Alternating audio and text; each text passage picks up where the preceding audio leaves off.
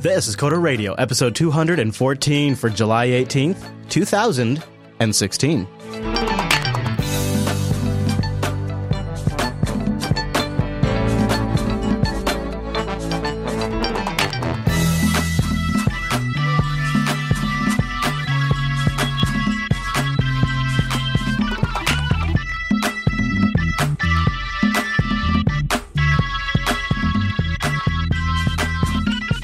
Hi, everyone, and welcome to Coder Radio, Jupiter Broadcasting's weekly talk show, taking a pragmatic look at the art and business of software development and related technologies. This episode is brought to you by our two fine sponsors, DigitalOcean and Linux Academy. I'll tell you more about those great sponsors as this here show goes on. My name is Chris, and joining us every single week from what I detect is a very upgraded setup. Why, yes, it's Mr. Michael Dominic. Hello, Michael!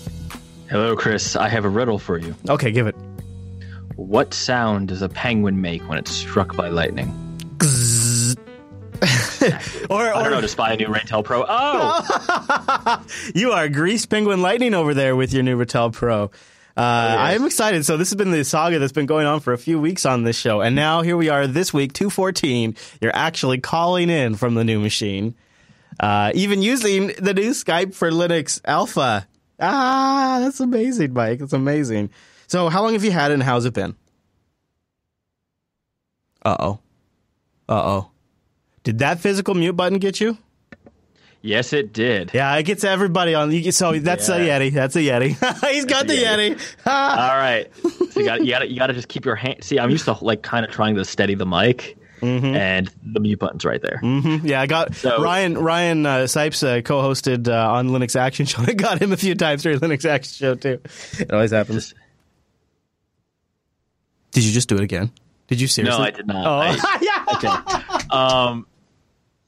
You're the best. I love you. I want to take you home. I want to snuggle you. I want to learn all about your new PC.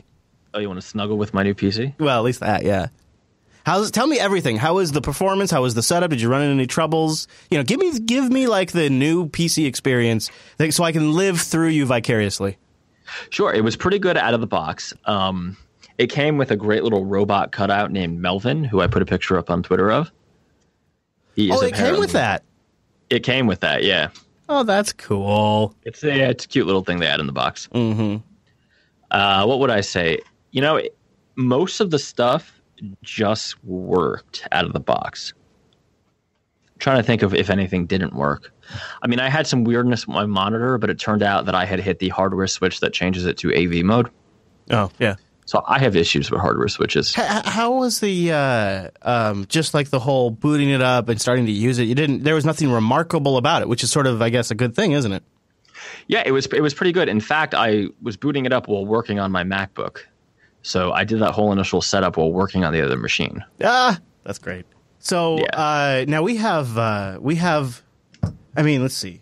I have a wild dog in here, but this is a little bit, it's not as, it's like not as long, I guess is the way to put it. I'm trying to think about how to describe it. It's surprisingly compact. Would you agree? Yes.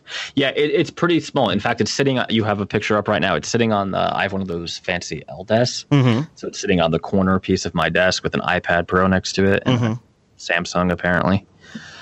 I would. What is it, like 2x3 maybe? Not even, right? 1.5x2. It's a pretty small box.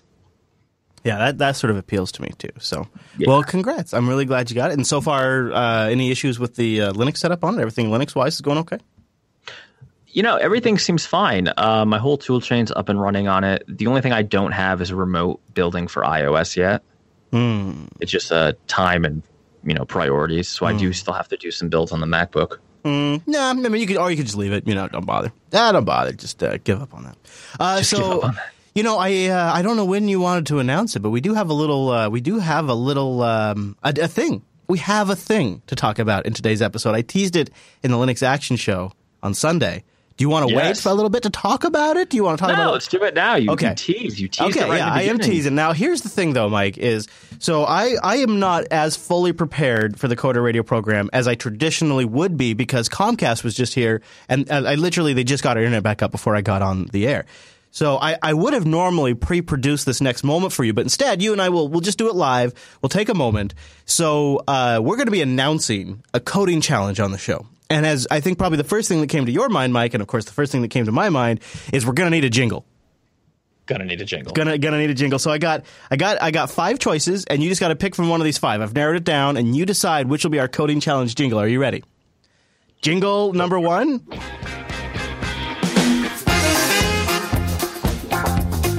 It's the coding challenge. Okay, that's jingle number 1. All right. I like it. Yep. Jingle number 2. Oh, funkified. Yeah, it's nice and short, too. It's nice and short. And then, so that's number 2. Number 3, we got kind of dramatic. It's the coding challenge. And it's just a stinger like that. Just a boom, it just hits you. And then here's one that's kind of techie.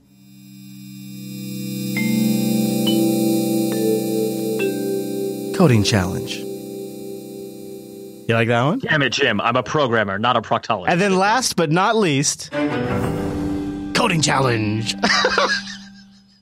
I think I like number 2. Let me hear that funky groove again. Yeah. Everybody's the coding challenge on Coder Radio. Yeah, right. Get your bell bottoms and afros ready. That is good. All right. I'm promoting that one. That'll be our official jingle. You've called it. So without further ado, it is the Coder Radio Coding Challenge. Oh, yeah. It's a new segment on the show. Keeping it fresh after 214 episodes. So the coding challenge sounds pretty cool. I'll let you take it from here. Yeah. So again, subreddit, right? Yep. Listen, check the subreddit because that's where I explain myself in much more detail that makes sense. But basically, we're going to do a weekly coding challenge on the show. So anyone who listens to the show can submit. You can submit via Gist or email. I strongly prefer that you submit via Gist because the odds of me missing your email are incredibly high. The odds of me missing your Gist are roughly 0. If there's some good comments in here, like people are worried about plagiarism or whatever, so there are solutions to that. But the basic idea is every week we are going to have a coding challenge. We already have one up this week, so if you go into the subreddit, you can see it. It is going to be placed in the subreddit, announced either during or shortly before the show. Points are awarded, very vaguely for creativity of your solution. How easy is it for someone to read and understand your solution?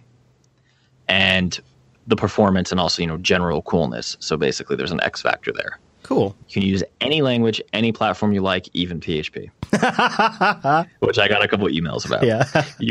There will not be like demerits for using PHP or anything like that. Hey, just to check, can I? Right. So at the end of the month, whoever has the most points, and there cannot be a 4-way tie. So this is where I'm making it a little hard. You have to win more than 1 week. You'll get a Coder Radio mug. Oh. And I'm told by Angela that they're newer and snazzier than ever. New mugs. That's right, everybody. New mugs. So are you ready for the first coding challenge? Man, I am super ready. All right, Chris. Are you familiar with Blackjack? Yeah, the game, you mean? Or you mean the guy in the chat room? The game. Okay, yes. Roughly, I know like the goal is you want to try to get 21 or less and beat the dealer, right? Or is that... Yeah, that's right. Yeah, that's it. 21 or less and beat the dealer. Exactly. Yeah, that's my rough knowledge. I've played it electronically. I've never actually sat down at a casino and played it, though. I've been tempted, but I think I would probably not do well. So assuming a standard, this is the challenge, assuming a standard 52-card deck, 52 cards, right? One deck. This is Atlantic City rules. Write me a blackjack helper that advises the user on the correct play. Your options are hit, stand, double, or split. Oh. As suggested by the basic strategy chart, which I provide for you. You can assume that you are only playing against the dealer, i.e. there are no additional players. I love it. There you go. Now, there are other options. There's split and surrender. You can do that, extra credit, but for the purposes to fulfill the minimum requirement of the challenge, you just have to take into account hit, stand, double, or split. Oh, I'm sorry, I did have split. So the only one I ignored was surrender or insurance. Don't worry about insurance. Okay. But if you do surrender, you get extra points. I love that it's a card game helper. That's awesome. Blackjack helper. Yes. So I could see. So I could see this too. As the show goes on, we might have to make adjustments from time to time. Like perhaps like some people are suggesting making a dedicated GitHub page or an account for it at some point. Yeah, those things we'll just let you guys know if we decide to make changes there. We'll just sort of evolve it as it sort of if it takes off and all that. So this looks like a lot of fun. Yeah, I think it should be fun. I mean, I know a couple people messaged me were worried about, well, what if, I do it and then somebody cheats? How will you know? I'm going to assume that no one's going to cheat. Or if they do, it would be fairly obvious. And then they get a mug. Oh, no. I know, a $4 coffee mug. Like, they must want that mug real bad. Real bad. They could probably have it. Wow. Well, and we've already got about 7 submissions. Coderradio.reddit.com. If you want to read more, you can find the thread there. Cool. 7 submissions, huh? Yeah. Since I just posted it last night. Now next week we do the reveal. Is that the right? So you get a week lead time. So this one I put up early just because it was the first one. Yeah. Cool. Well, now I get to sit back and look forward to see what happens. So I noticed that you were kind of hankering to do like a feedback heavy episode of the Coder Radio. I know, which we haven't done in a while. So I think that's a great idea. And there's some good ones in there. Holy smokes! So why don't I start? I'll kick us off. I'll do a mention for Linux Academy right here at the top, and then we'll jump into it. linuxacademy.com/coders. That's the URL you go to get a discount and to let them know you heard about it here on the show. To say, yep, the Coder Radio program sent me. You guys are getting some money's worth there by investing in Coder Radio, keeping them going and giving you a great deal. I love the arrangement. It's nice, clean, simple, and easy. We don't need crazy data metrics about where you listened, what your age range is, or what region you live in, or what sex you are. We just... If you go there from time to time, linuxacademy.com/coders, check out their offering, sign up for their service. That's it. That's the nice arrangement. It's nice, clean, and easy. And I thank Linux Academy for their long-time sponsorship of the Coder Radio program. It's a platform for you to learn more about all of the topics around Linux. Oh! So it's just great. It's constantly being updated with new course material. Instructor mentoring is available when you need it. It has a fantastic community. It has availability planners that work with your busy schedule. They help put really big topics into basic conceptual hours. They have some of the best AWS training and OpenStack training out there. And one of the things I think that you'll notice once you subscribe to Linux Academy is they're working really hard to keep their back catalog current and up to date as well. They have a bunch of distributions you get to choose from that automatically adjust the courseware and the servers, and they'll spin them up when you need them, including those AWS instances. Check them out at linuxacademy.com/coders. If you haven't been there in a while, go check out their brand new website. Oh! Making it all nice and up to date. You can keep track of your progress as you go. I should mention, too, which I haven't really in a while, they also have courseware on Azure, which is really a sign of the times. Check it out. Don't give it to those guys. linuxacademy.com/coders. That's the secret URL. linuxacademy.com/coders. And a big thank you to Linux Academy for sponsoring the Coder Radio program. Commit new skills to your local repo. linuxacademy.com/coders. Okay, so let's jump into the feedback. This first one is back to Java. And came in from Craig, and Craig writes, all this Java talk, and I kind of want to learn it again. I took a couple of classes a year ago in school, but I didn't really get all that much from them, so it sort of put me off. Where would you recommend I start to learn today? Any medium is fine by me, although I do prefer video. Cheers, Craig. Interesting, getting back into Java and where to start now on something like Java that does have a ton of legacy, and that does make it a little hard to figure out where to go to get the sort of current gospel. That's a good question. Do you whoa. What is that? What was that? Is that your chair? I think that new mic, I just heard your chair. Or that was the door from the other room. Oh. Okay. So what do you think? Right, where should Craig go? Yeah, there's actually a lot of great content up on YouTube. I think what is it, Coding Coffee Coding Break, something like that they have. Pluralsight's always a good choice, right? Although I think Pluralsight will organize it more by framework rather than Java. I could be wrong. I do have a Pluralsight account, but I've been finding actually like the free content on YouTube better. Oh, really? Yeah, which I've never been a huge Pluralsight fan. They purchased the company I was subscribing to, TechPub, and that is how I ended up in Pluralsight. Yeah, I would say the only thing about the YouTube videos, and I do also find YouTube to be a pretty handy resource, is the quality can vary so much. Yeah. So much. And so I wonder if you'd have to, I guess if he's had some previous exposure, he might be able to sniff test that. You just really have to be cognizant of that. Right. I mean, I also like the Manning Press books, right? The Pragmatic Programmers books. They're good if you want it, but I know he said video. Well, also, Linux Academy does have an introduction to Android development, which covers. Oh, do they? Yeah, which does cover some of those Java basics as well. Okay, well, there you go. That might be another way to go, too. All right. Next email comes in from, I'm going to say, Jedediah. Jedediah writes, here's a little feedback to last week's discussion on Java EE. I've been a Java enterprise developer since the early years of Java EE, and my opinion of Java EE, if it goes away, absolutely nothing will change. Sure, it may affect projects written by former COBOL developers who didn't know any better, but anyone doing any real enterprise work has moved to Spring, JPA, or a hybrid solution about 10 years ago. Java EE started off as a solution for only the largest 1% of companies with their convoluted enterprise and stateful and stateless beans. Since Tell us how you really feel. Don't pull any punches. That's now. good. Stateful and stateless beans. That's since EE was so terrible to work with, projects like Hibernate and Spring come to be. Ever since then, Java EE has been ripping off these projects to create their own bastardized specification. The only difference is their specs is way worse than just using the original. I am betting on Oracle's next big EE announcement is that they ripped off Spring Boot. Okay, so first of all, those of you who are going to write hate mail, I did not write this. Yeah. Let's start from right there. Yeah, this is not a... He's a jackass. So just a general... We got a ton of feedback on this Java EE stuff. Yeah, and we did throw our lure out there and see if we could get any bites. There was... Wow. I mean, we went fishing for guppies and we caught a couple marlin. Yeah, we did. And they fought strong, too. Oh, they fought. I mean, and it wasn't like...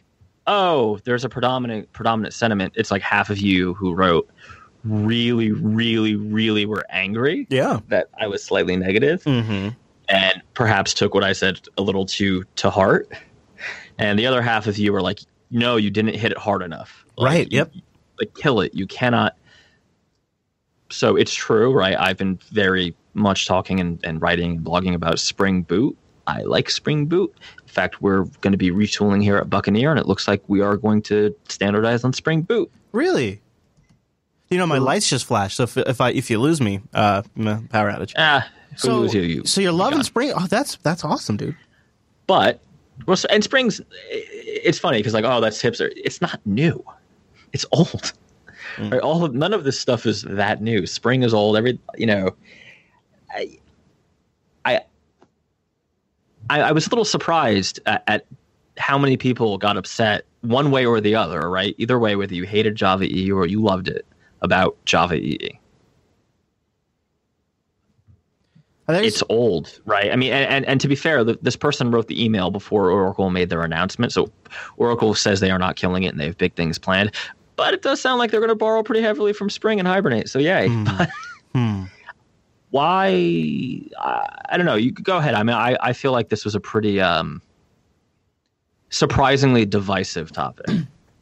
Yeah, I think it's interesting when that does happen to us, which it does from time to time. And in a way that I think it sometimes takes us a couple of episodes to fully process it, because a lot of times what it means is we've stepped right into the middle of a big transition.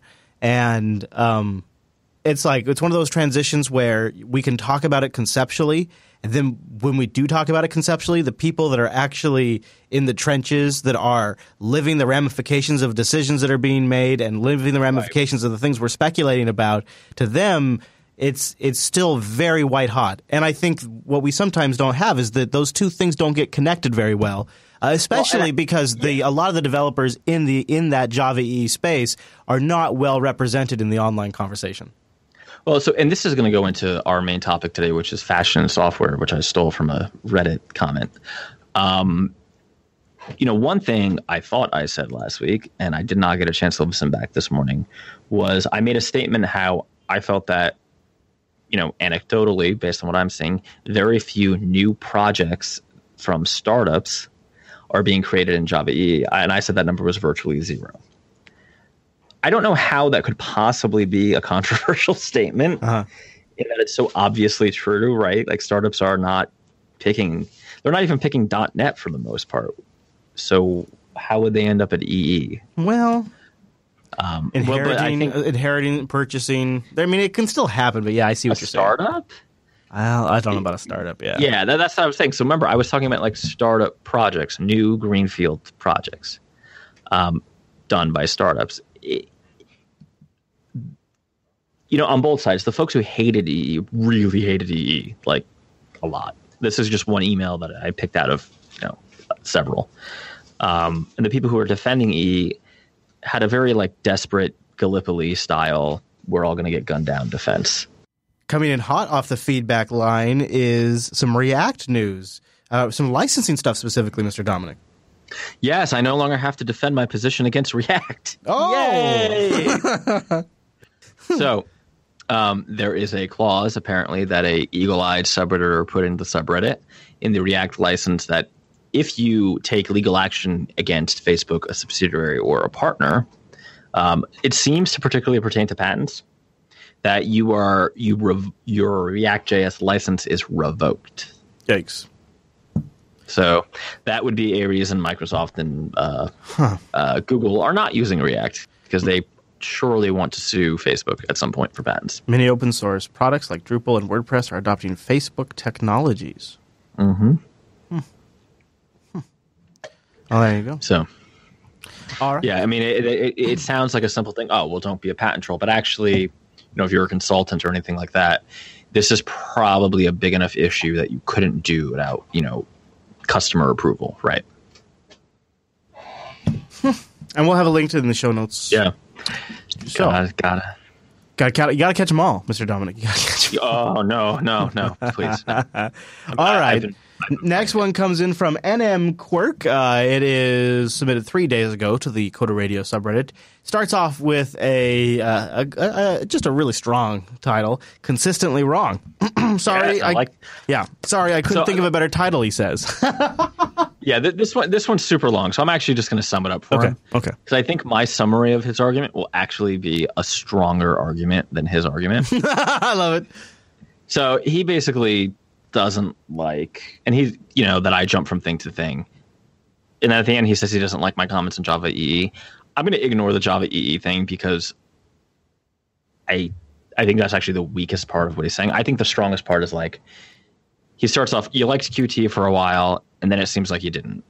You went into the Windows 8 thing because of Microsoft's incentives, which is true. And then when that turned out not to be viable, you left it. You used to bash Chris about how native would be better than HTML5, and then it turns out that you totally changed your tune. True. You liked Xamarin for a while, and then you didn't. True. Right? So, and he even has lines. I actually do not think this guy is trolling. I think this guy is, and I did send him an even longer reply walking him through all of it, which you can all read, that I'm not going to go into too much detail. But he is seeing things that were done without maybe understanding why they would have been done. Right? Let's start with the Qt thing. Had Qt projects, needed to get them done. They got done. They were over. Great. 99% of my business is mobile. So no more Qt. Right? And also the context at the time in which things were done. I will gladly give that some of these are also being wrong and making bad bets, I would say, are kind of the same thing. So I'll give them that. But I think a better title, if you wanted it, would have been bad bets, right? The Windows 8 thing, I think I should have known a mile away that the fact that they had to pay developers to work on their platform means that it's a bad platform. Yeah, boy, in when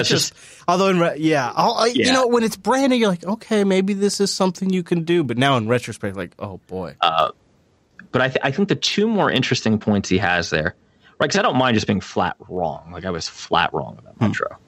Are the HTML5 and the native thing, the HTML5/native thing, and the Xamarin thing. Now, I want to just really quickly run through the HTML5 native thing and then a little longer with the Xamarin thing. So at the time, right? Having been working predominantly on consumer-facing mobile applications, I would still argue that, though I was short-sighted, at the immediate time, HTML5 just really didn't have the performance to get the, how shall we say, extremely bitchy, nitpicky designs designers were demanding of me, right?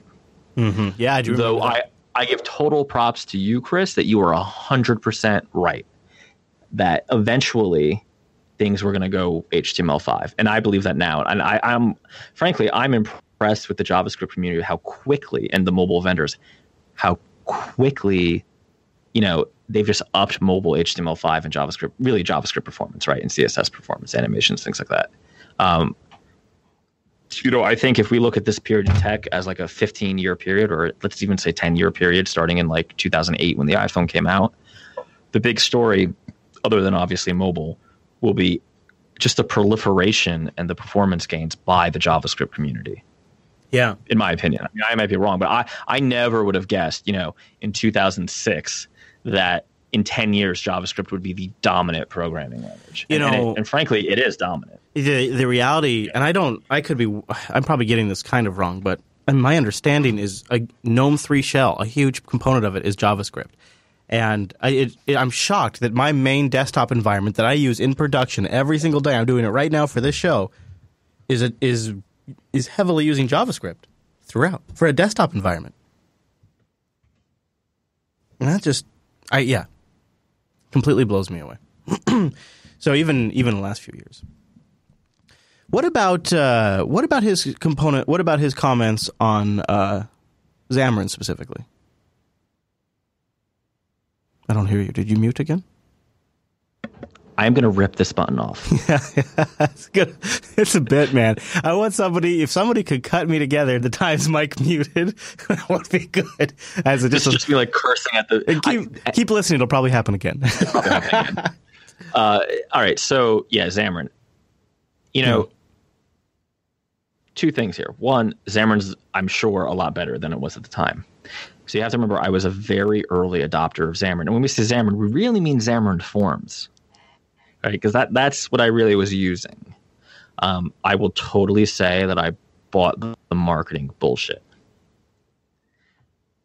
But my issue was actually turned out to be there was just a memory leak on Android. And it was a really bad memory leak. And because Xamarin at the time, Xamarin Forms was proprietary, I had no way to fix that, so I was screwed. I think really, I think you're kind of being hard on yourself. I think what happens is you try out technologies in production and they turn out not to work for you, and so you move on to something else instead of being dogmatic about using a tool that doesn't fit. Exactly. I mean, Make Xcode Great, again, who incredible trolling name in the chat room, is exactly right. That you shouldn't just exist to be subservient to some larger development idea. Sure, right? Yeah.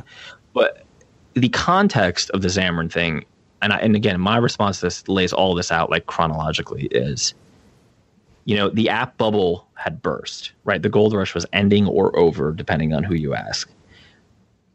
Contracts were fewer and lower priced, and now getting being cross-platform was no more optional. Do you know what I mean? So everybody wanted iOS and Android, and their budget had been cut by 25% or in half. Yeah, and these were just new assumes. This was just table stakes now to bid. Yeah. So of course I can't go in with my crazy dogmatic double native stuff and not lose money.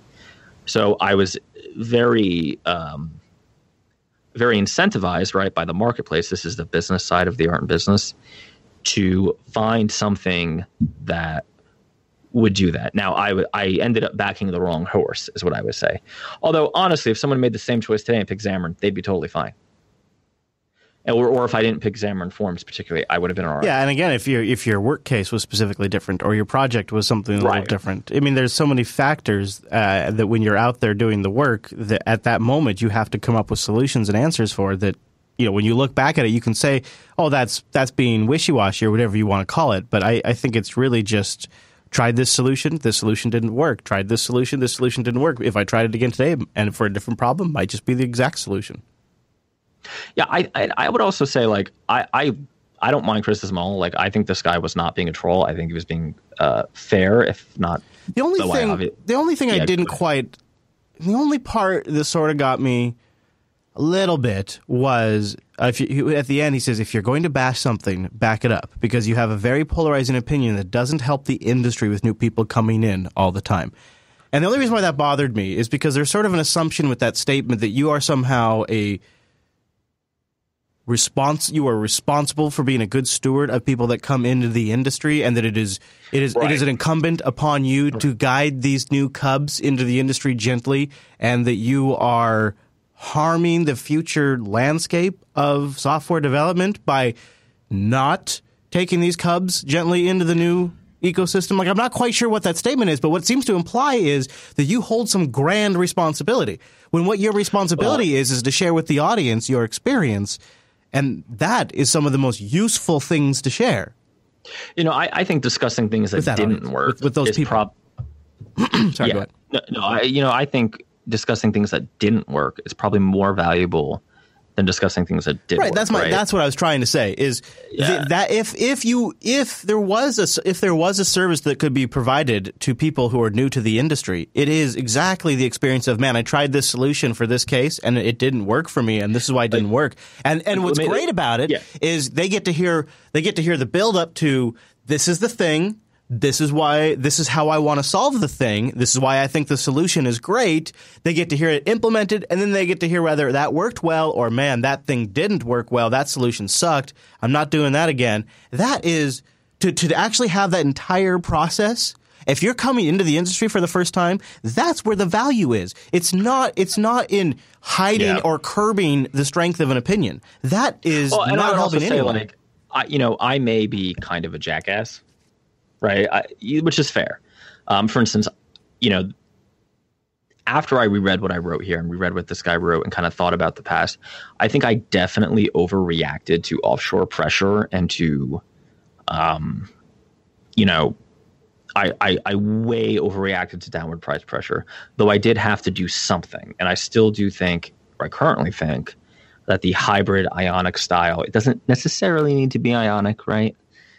Development is the current thing that I would strongly recommend. But I would also say that, I have been, I bashed the shit out of Swift, right? We live covered it and I freaked out, which is true. Obviously that wasn't correct. Though I will say that I'm factually right that there have been more junior iOS developers created by Swift, and it's been easier for them, and I'm seeing Swift camps all over the place. Though it turns out that, I don't have a ton to fear from them, just because it's different, right? And when I did really take the time, the couple months to kind of learn Swift, a couple months doesn't make you an expert, but enough to, do something, it's not half bad. I mean, it's I still think Objective-C is better. I still prefer Objective-C, but I obviously have, a decade in Objective-C, which gives me a huge bias. Mm-hmm. And I don't think saying that, you have biases and it is in your interest that Swift maybe, it would have been better for me if Swift didn't happen. Well, obviously, right? A barrier to competition, if you could ask the Kellogg's company, hey, can we get rid of General Mills? Can we do that? They'd love that. Mm-hmm. That's great. Or ask Cheerios, can we outlaw generic brand cereals that are copying Cheerios? They would be so happy. Or the pharmaceutical company in cannabis. Or the pharmaceutical companies in any drug they patent, but we don't even need to go into that. So I think it's fair. But not just me, right? When you listen to, particularly there are now, newer than this show by years, a lot of Apple-focused developer podcasts. Yeah. I would keep in mind, just like you should when I talk, that I have a specific business incentive and a specific set of interests that may conflict or whatever. So does anybody who makes all their money on one platform, right?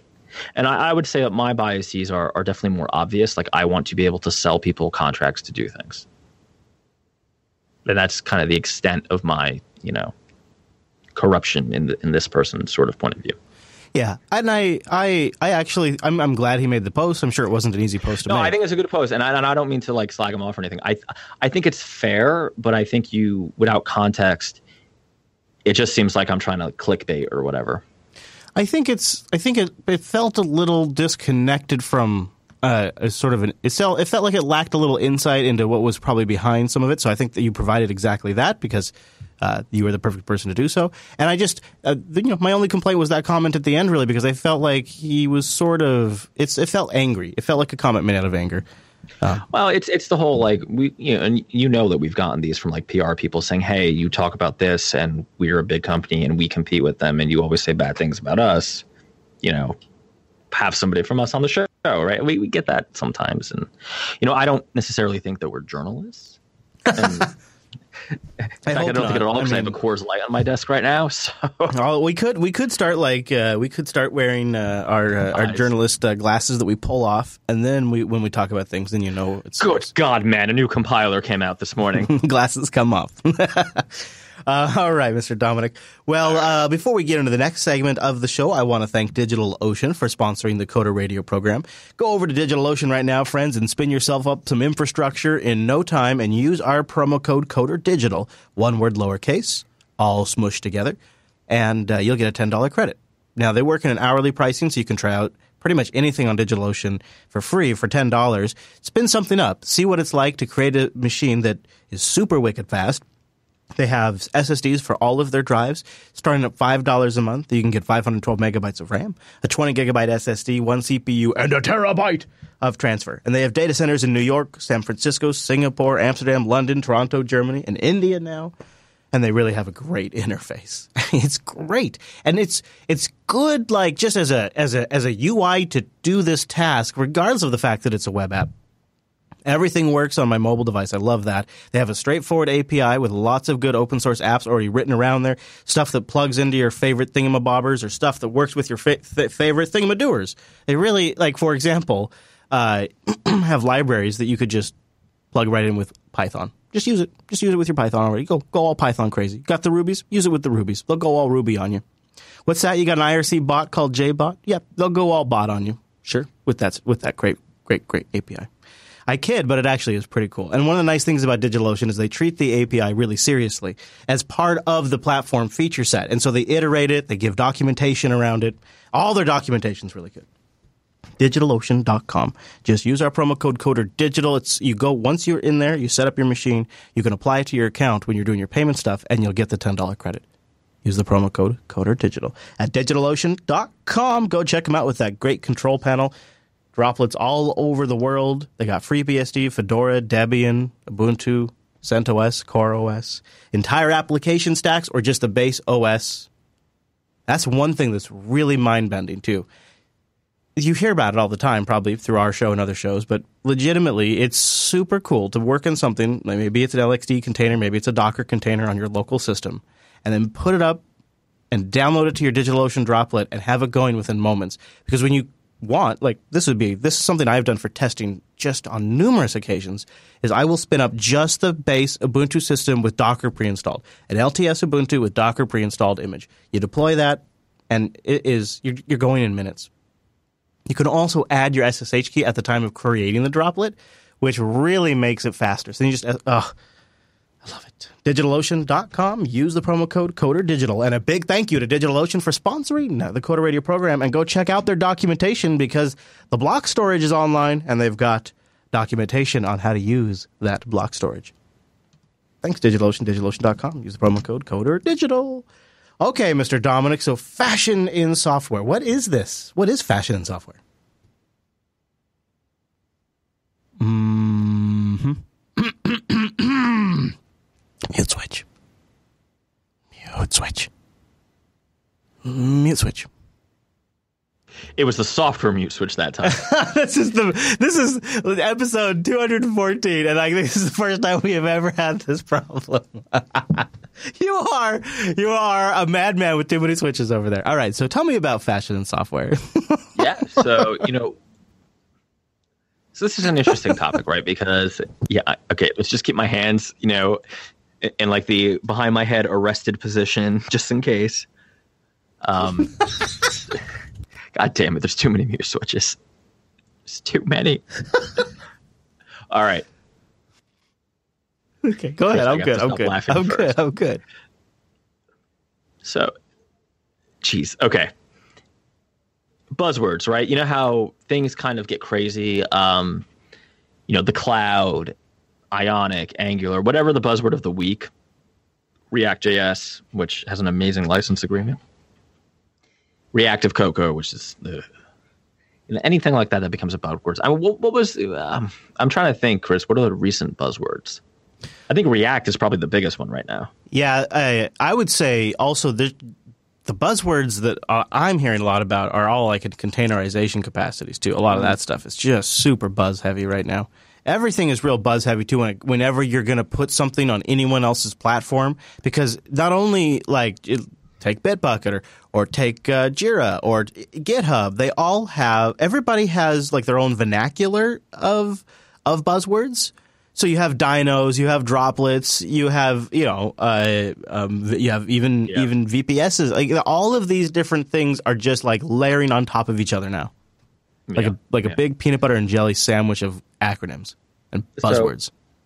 So, one of the things that I think we don't talk enough about on the show is like the business of consulting. Bacon. And, did I mute myself again? No. Oh, thank God. The business of consulting and kind of being like an independent, either 1099 consultant or running a shop, and how actually buzzwords end up being a necessary evil. Tell me about this. How? So how's that possible? So let's go right back to that Reddit comment about me being wrong about HTML5 way back when. Well, one thing I was right about with HTML5 was that when HTML5 became the standard way to develop mobile apps for enterprises, which it currently is,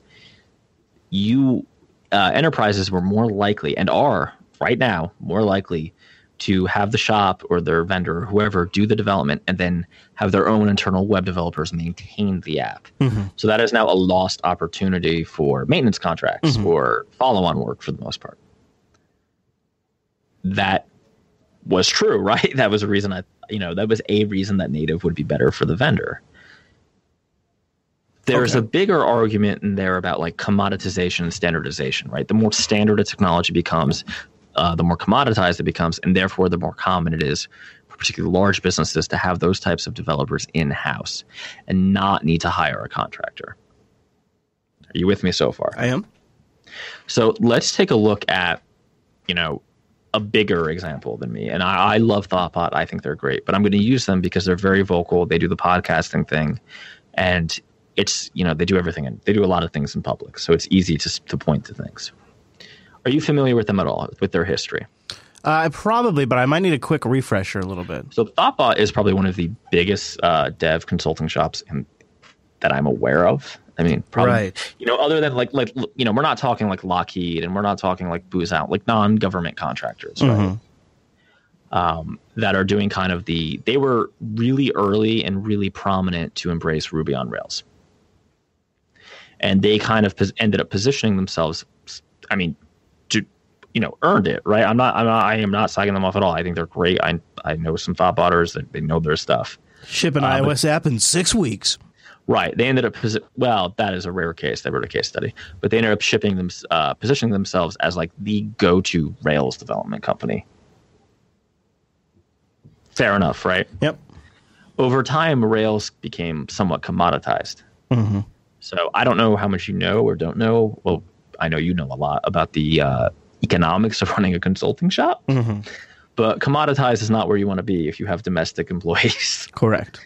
And that's pretty much puts you underwater. Yeah, unless you can get some sort of big, sustainable revenue sources, right. That's a dangerous thing. That's really, really bad. Mm-hmm. Now, I also want to go in here. Because I know Dekresny, who's a good commenter, also put Zed Shaw. Yeah, people have had comments about Thoughtbot and the way they do things, and fair enough, right? Let's just assume table stakes that Thoughtbot is an example of what I consider a good development shop. And let's just assume that everything's good. It's not. We don't need to attack people. It's not. I don't think it's a correct way to do things. I would have mentioned them by name if that's what I intended. They then transitioned, as mobile became larger, into mobile.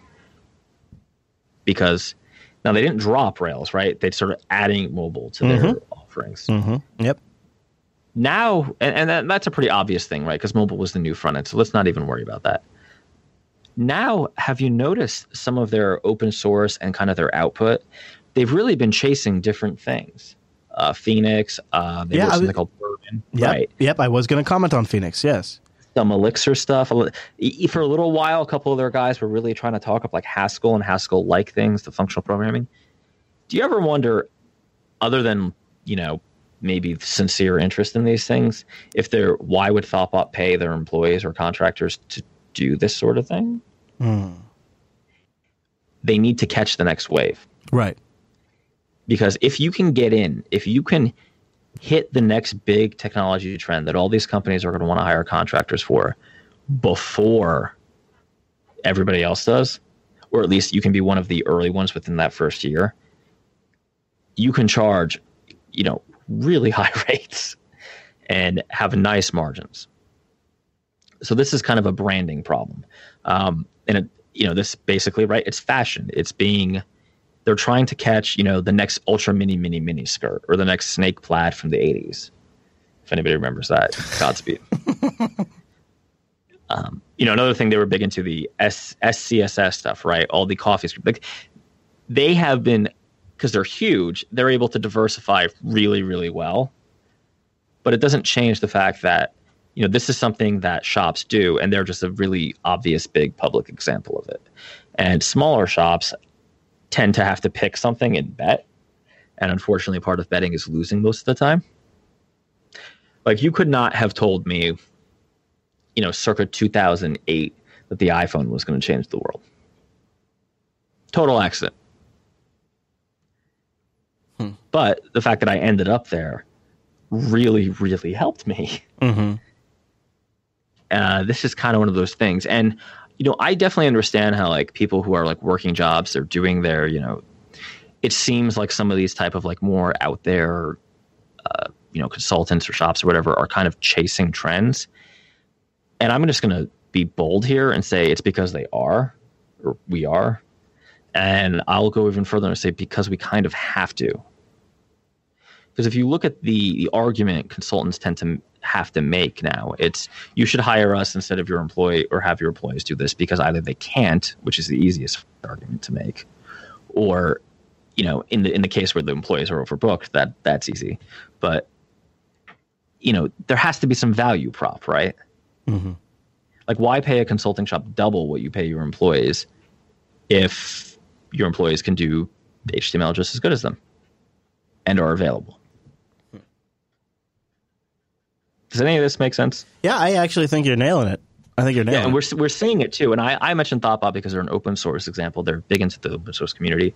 But we could talk about, .NET shops. And a lot of them are pushing ASP Core very, very hard right now. I think, if anything, the smaller shops feel the pressure a little more because... Yeah, I would say I said smaller guys, because we don't get as many opportunities to be wrong. Right. They have a war chest of not only finances but also expert personnel, a deeper bench there. And so they're able to influence the direction of things a little more than a smaller shop can. So their bets can be a little bit more, they have a little more say in how their bets play out because they potentially could hire the core developer of a project that they need to be successful for their bet to pay out. So they have sort of a larger marketplace advantage. They have partnerships, and they can create partnerships, and they have contracts with large companies, and et cetera, that sort of give them a little more leeway in making these bets. They have more time to see if something plays out.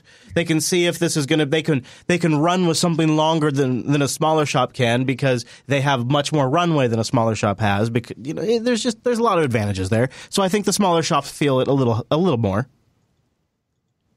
like yourself, probably. Yeah. Well, I would say, and this is something I'm kind of going through, a smaller guy, what you end up doing is you end up in these positions where if one of your bread and butter technologies has become commoditized, you end up really feeling the heat to pivot. And remember, this is over a time frame of like 5 to 7 years. Right? This is not a month. The problem is, what do you pivot to? Because, let's just say I was like, yay, Elixir. That's probably not a good idea, because there's just not that many people who want Elixir work, right? Phoenix, I can't even think of anybody who wants to do No. It is a cool technical thing, and I think it's awesome. Yeah. And I listen to all their shows. I read all their stuff. I think it's great, but it has no bearing on my day to day. You could say, okay, we'll go be a Java EE developer. Well, great, but there, Tech Mahindra and other Indian consulting companies already exist, and that would basically be suicide, right? Yeah. Because you don't have the protection of government contracting where it can't be, So I only want to kind of go into this because we've hit it from the shop angle, but I would say even on a larger scale, if you're looking to like maximize your salary, your value to your organization, I think it does apply, again, on maybe a longer time scale, maybe 10 years, to individual developers. I would not want to be a VBasic developer today. Chris would, though, because he loves VBasic. I'm all about QBasic, buddy. So what about Real Basic? Peace out. No, I wouldn't want to be a Real Basic developer today. Today, yesterday, tomorrow, next week. All right, but now I feel like the thing that was really on everybody's mind, be honest, have you played Pokemon Go? I really haven't. I've spent money. Okay, I'm now. Here's the thing, Mike. See, I'm a father of 3, and where I live, there's areas of Pokemon, like monuments and gyms, but there's not very many Pokemon, so I bought some incense for the kids. I bought Pokeballs and incense, yeah. And the missus is playing it pretty. She's home with the baby now, so yeah, got to catch them all. Got to catch them all. Amazingly, we've had power outages, we've had kernel panics during this show. Somehow, I think we've made it to the end of this week's broadcast. Is there anything else you want to mention before we go? No. I would just say, don't forget the coding challenge. Yeah. Coderradio.reddit.com. In fact, you can also submit show ideas and content there. Mr. Dominic, if people want to check you out or what you do as a day job throughout the week, where should they go? Go to buccaneer.io. Nice. I'd love to hear more about the new machine next week, too, about how it's been running performance-wise. Let's go a little deeper into it. Yeah, cool. All right, the network is at Jupiter Signal, so if there's ever something like an RSS feed issue, heaven forbid, or a DNS problem, I would never think, but at Jupiter Signal you can contact and find out more. I'm at Chris LAS, and you can email the show by going to jupiterbroadcasting.com/contact and choose Coder Radio from the drop-down, jupiterbroadcasting.com/calendar for our live times, and jblive.tv for the stream. See you right back here next week.